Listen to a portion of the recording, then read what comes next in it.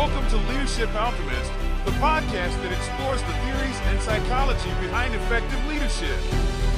In this podcast, we'll explore how to create a human-centric approach to leadership, one that prioritizes empathy, collaboration, and innovation. So join us as we unlock the secrets of leadership alchemy and transform the way we lead in the 21st century. And now your host, Paul Hylensky.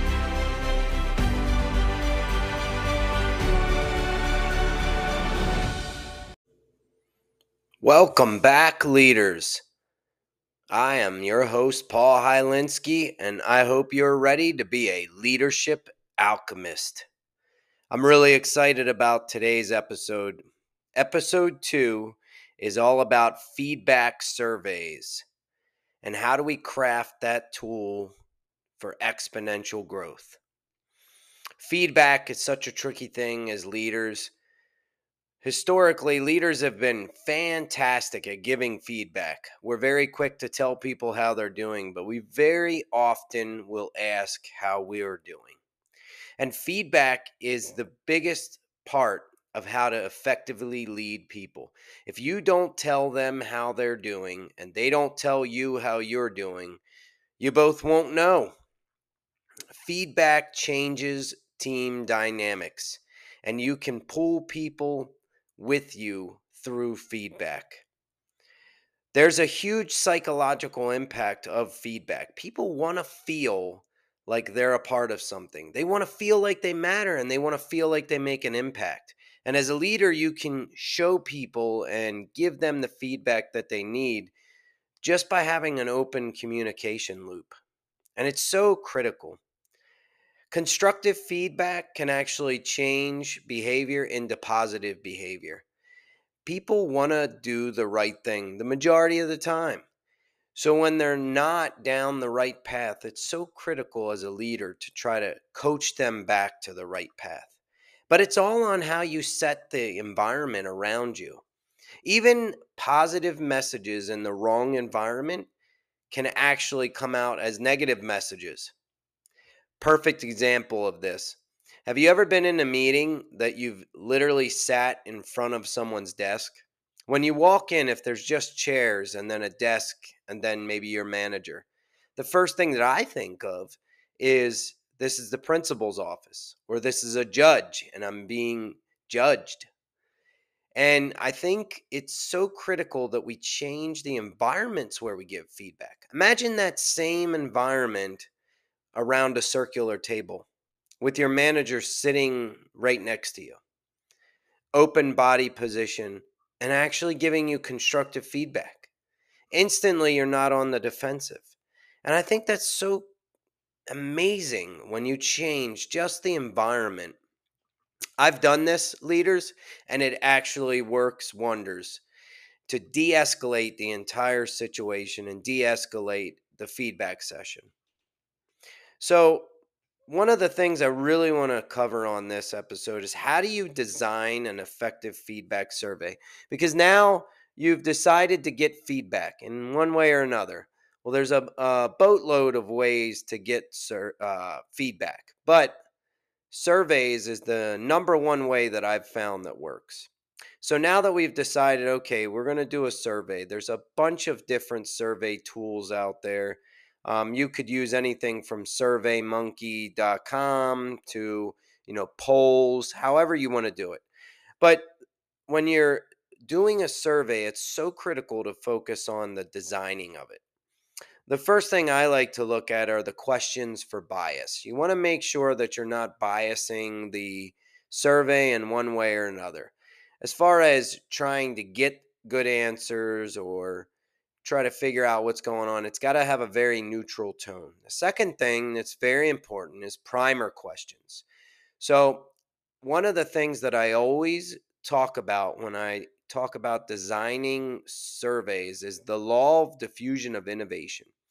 And if anybody is familiar with this, Simon Sinek has popularized it. And the law of diffusion of innovation says that in every population, it follows the same normal distribution. The first 2.5% of people are your innovators. They're the Elon Musks, the Bill Gates, the people that just are above and beyond everyone else. The next 12.5%, those are your early adopters. You'll do a change and they'll just be right on board. You don't have to sell them. The next 34% is the early majority. They're going to wait to see what the first 15% do, and then they'll jump in. They're normally pretty quick to jump in. The next 34% are the late majority. And in the late majority, they're your skeptics. They're waiting to see what that first early majority does before they move. Then the last group is about 16%, and they're what they call the laggards. And they're the last group to get behind any kind of change or product. And it's so important that when you do a survey that you look for the questions and see if your survey follows this normal distribution. If it does, and you've answered, maybe a question like, do you care about quality? Well, everyone knows most companies care about quality, but what you'll find out on a question such like that is the distribution of the people taking the survey. And typically, if you were to ask that question on a scale of 1 to 10, you'll be able to look at the answer and quickly tell that you follow the normal distribution. Once you've determined that you follow the normal distribution, you can assume that the rest of your survey will do the same. So if you're positively or negatively skewed on an answer, that means you have a problem or you're doing well on it. So that goes to the next thing, which is how do I analyze the data?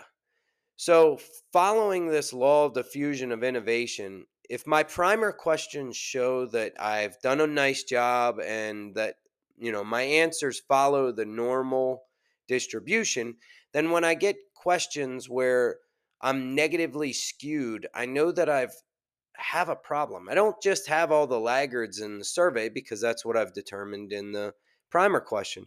So that allows me to actually analyze it and say, what am I doing wrong here? Now, you might choose to go back and do further surveys or sensing sessions around those questions to try to come up with an action item. But I think it's so critical that when you analyze this, you first start with the distribution of the survey, and then you go to, what you're doing well and what you're doing negative. I think too, once we do the surveys, the one of the largest problems that companies have is they'll do a survey and they won't do an action plan right away. It's so critical that shortly after you do the survey, you develop an action plan and then you cascade that action plan with your leadership. And then you have to tell the people that took the survey what the results were and what the action plan was. And this is the time for transparency because people will know. They talk, they see what they put, they know the answers. So it's so important to be transparent with them because this is where you will actually gain credibility for the next survey that you put out. So, speaking of surveys and feedback, one of the psychological principles that I'm going to teach you today is Thorndike's law of effect.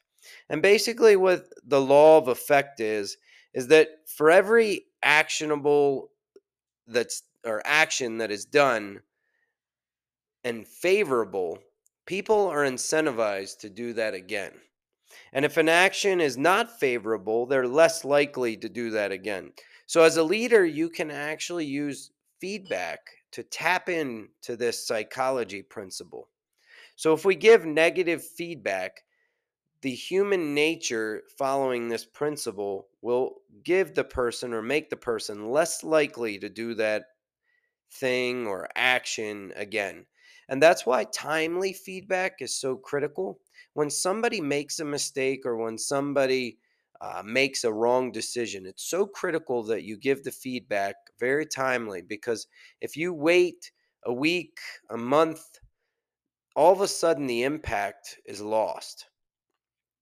So, speaking of feedback, the biggest thing too that we as leaders have to do is create a feedback centric environment. And that's a growth culture mindset. In one of my books, Coaching for Growth, I go over how to create a growth mindset. And I think it's so important. And I discuss the 5T method of coaching someone or giving feedback. And that's teaching them under nominal conditions, that's training them under non nominal conditions. So that could be troubleshooting or something like that where there's issues.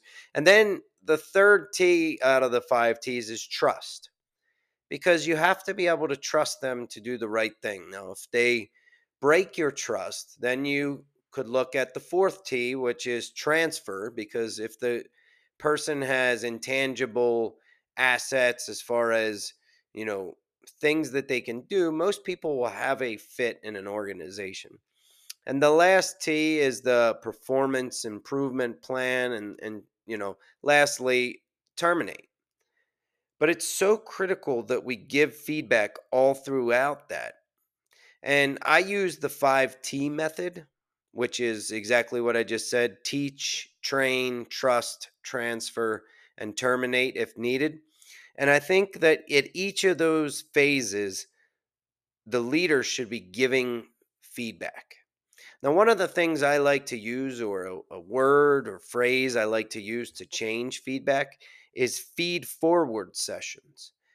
So, a simple change like that with the new generations coming into work can all of a sudden take away the animosity or the anxiety around feedback sessions. And honestly, that's what these sessions are. They're feed forward sessions. We are giving them communication that will propel them forward and hopefully change bad behaviors into good behaviors and good behaviors into great behaviors. And I think that it's so critical that we start to change our dialect as leaders. Everything we do as a leader and everything we say is a form of communication. And I think the more that we realize that, and the more that we start to change our dialect to be positive in culture, I think the culture will shift to that. So, speaking of different types of surveys or feedback surveys, I kind of discussed the team survey, or maybe like a culture survey, where you're doing a survey for a large amount of people. And that should follow the standard, normal distribution of the law of diffusion of innovations. Another survey that I want to bring up is a leadership 360 survey. And I think this is so critical, but so few leaders actually will do one. And leaders, you should do one, because as leaders, most leaders feel like we're infallible. And we're not infallible. We're human beings, and we make mistakes, and we assume that we're doing something the right way. And if we don't know what we don't know, and these leadership surveys, these 360 surveys, can change the way you view what you're doing. And they can give you some really great insight into how to change your leadership style or how to make it better. And I've learned firsthand from these surveys where I thought I was amazing on things, I wasn't perceived as that. And where I thought I was weak, I was actually perceived better, which this allowed me to go get improvements and grow in an exponential rate, because I knew what the people in my charge wanted me to be better at. And I knew how they viewed what I was doing. And I so believe in this because I think as leaders, we have so many blind sides. And these blind sides can cause us to make errors, and they can cause us to make rash decisions and not look at the entire picture. And I think these 360 surveys, if done at a regular interval, can really change the way we lead. And I believe in the surveys. I believe in the feedback sessions. Now, how often should you do a survey? For a culture survey, I would say once every 6 months, because if you're trying to change the culture, it is like turning a cruise ship. It's very slow and very deliberate. For a team survey, you probably want to go once a quarter. And I so believe that you can change in that quarter enough so that your direct team feels the change. And I think that's a pretty good rhythm. And for a leadership 360, I think you should do one every quarter. And I think the message that sends to your teams is that you are ready to grow and that you want to hear from them. And honestly, in an upcoming episode, we're going to learn about the psychology of psychological safety. And one of the levels of psychological safety is challenge safety, where you feel safe to challenge your leader and you feel safe to give feedback to your leader. And I think that's what you're doing by these surveys. You're showing that you are trying to cultivate a growth culture. So, some of the key takeaways, just to recap our episode today, leaders, is first, feedback is so critical. You have to build an environment where you can take feedback and you can give feedback. You have to go and look at the environments that you're giving feedback in. Are they open? Are they promoting anxiety? Or are they promoting a growth culture? You have to look at how you're designing your surveys or feedback questionnaires, and to make sure that you have the population of the teams that you're trying to get. That's so critical. And more important than anything, changing the stigma of feedback from a negative session focused solely on the past to a positive session focused on correcting the past and moving forward. And lastly, you have to do the surveys. Yeah, you should want to do the surveys. Culture surveys, team surveys, 360 surveys. The more information that you have, the better prepared you are to go forward and to keep growing. I want to thank everybody for tuning into this episode, and I truly appreciate the fact that you listened this far and this long. And we're going to keep improving this podcast. I'm going to start having on guests in the coming episodes, definitely teaching more leadership principles and psychological principles to you. I think that's so important that as you start to reshape your leadership, you see how the psychology and theories of leadership go into what you're doing every day. And I truly believe that you can make an impact in anyone's life. And I want you to remember, to be a leadership alchemist, feedback is the key that transforms teams into gold. It absolutely is. So thanks again for tuning in, and I can't thank you enough. Please tune in and watch on the social media channels for the next episode, and I appreciate you very much. Lead well and be good.